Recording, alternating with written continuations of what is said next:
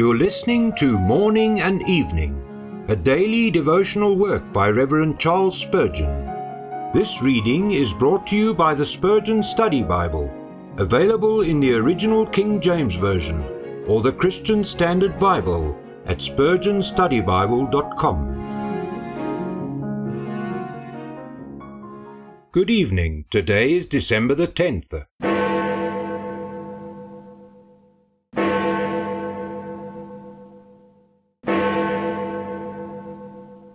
Whose heart the Lord opened. Acts 16 verse 14. In Lydia's conversion there are many points of interest. It was brought about by providential circumstances. She was a seller of purple of the city of Thyatira, but just at the right time for hearing Paul, we find her at Philippi. Providence, which is the handmaid of grace, led her to the right spot. Again, grace was preparing her soul for the blessing. Grace preparing for grace. She did not know the Saviour, but as a Jewess she knew many truths which were excellent stepping stones to a knowledge of Jesus. Her conversion took place in the use of the means.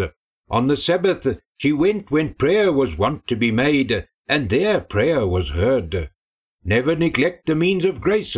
God may bless us when we are not in his house, but we have the greater reason to hope that he will when we are in communion with his saints.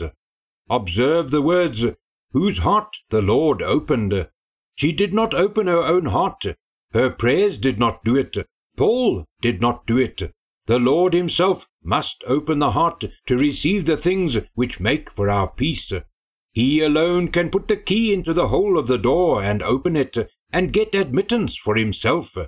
He is the heart's master as he is the heart's maker. The first outward evidence of the open heart was obedience. As soon as Lydia had believed in Jesus, she was baptized. It is a sweet sign of a humble and broken heart when the child of God is willing to obey a command which is not essential to his salvation, which is not forced upon him by a selfish fear of condemnation, but is a simple act of obedience and of communion with his master. The next evidence was love, manifesting itself in acts of grateful kindness to the apostles. Love to the saints has ever been a mark of the true convert. Those who do nothing for Christ or his church give but sorry evidence of an opened heart. Lord, evermore give me an opened heart.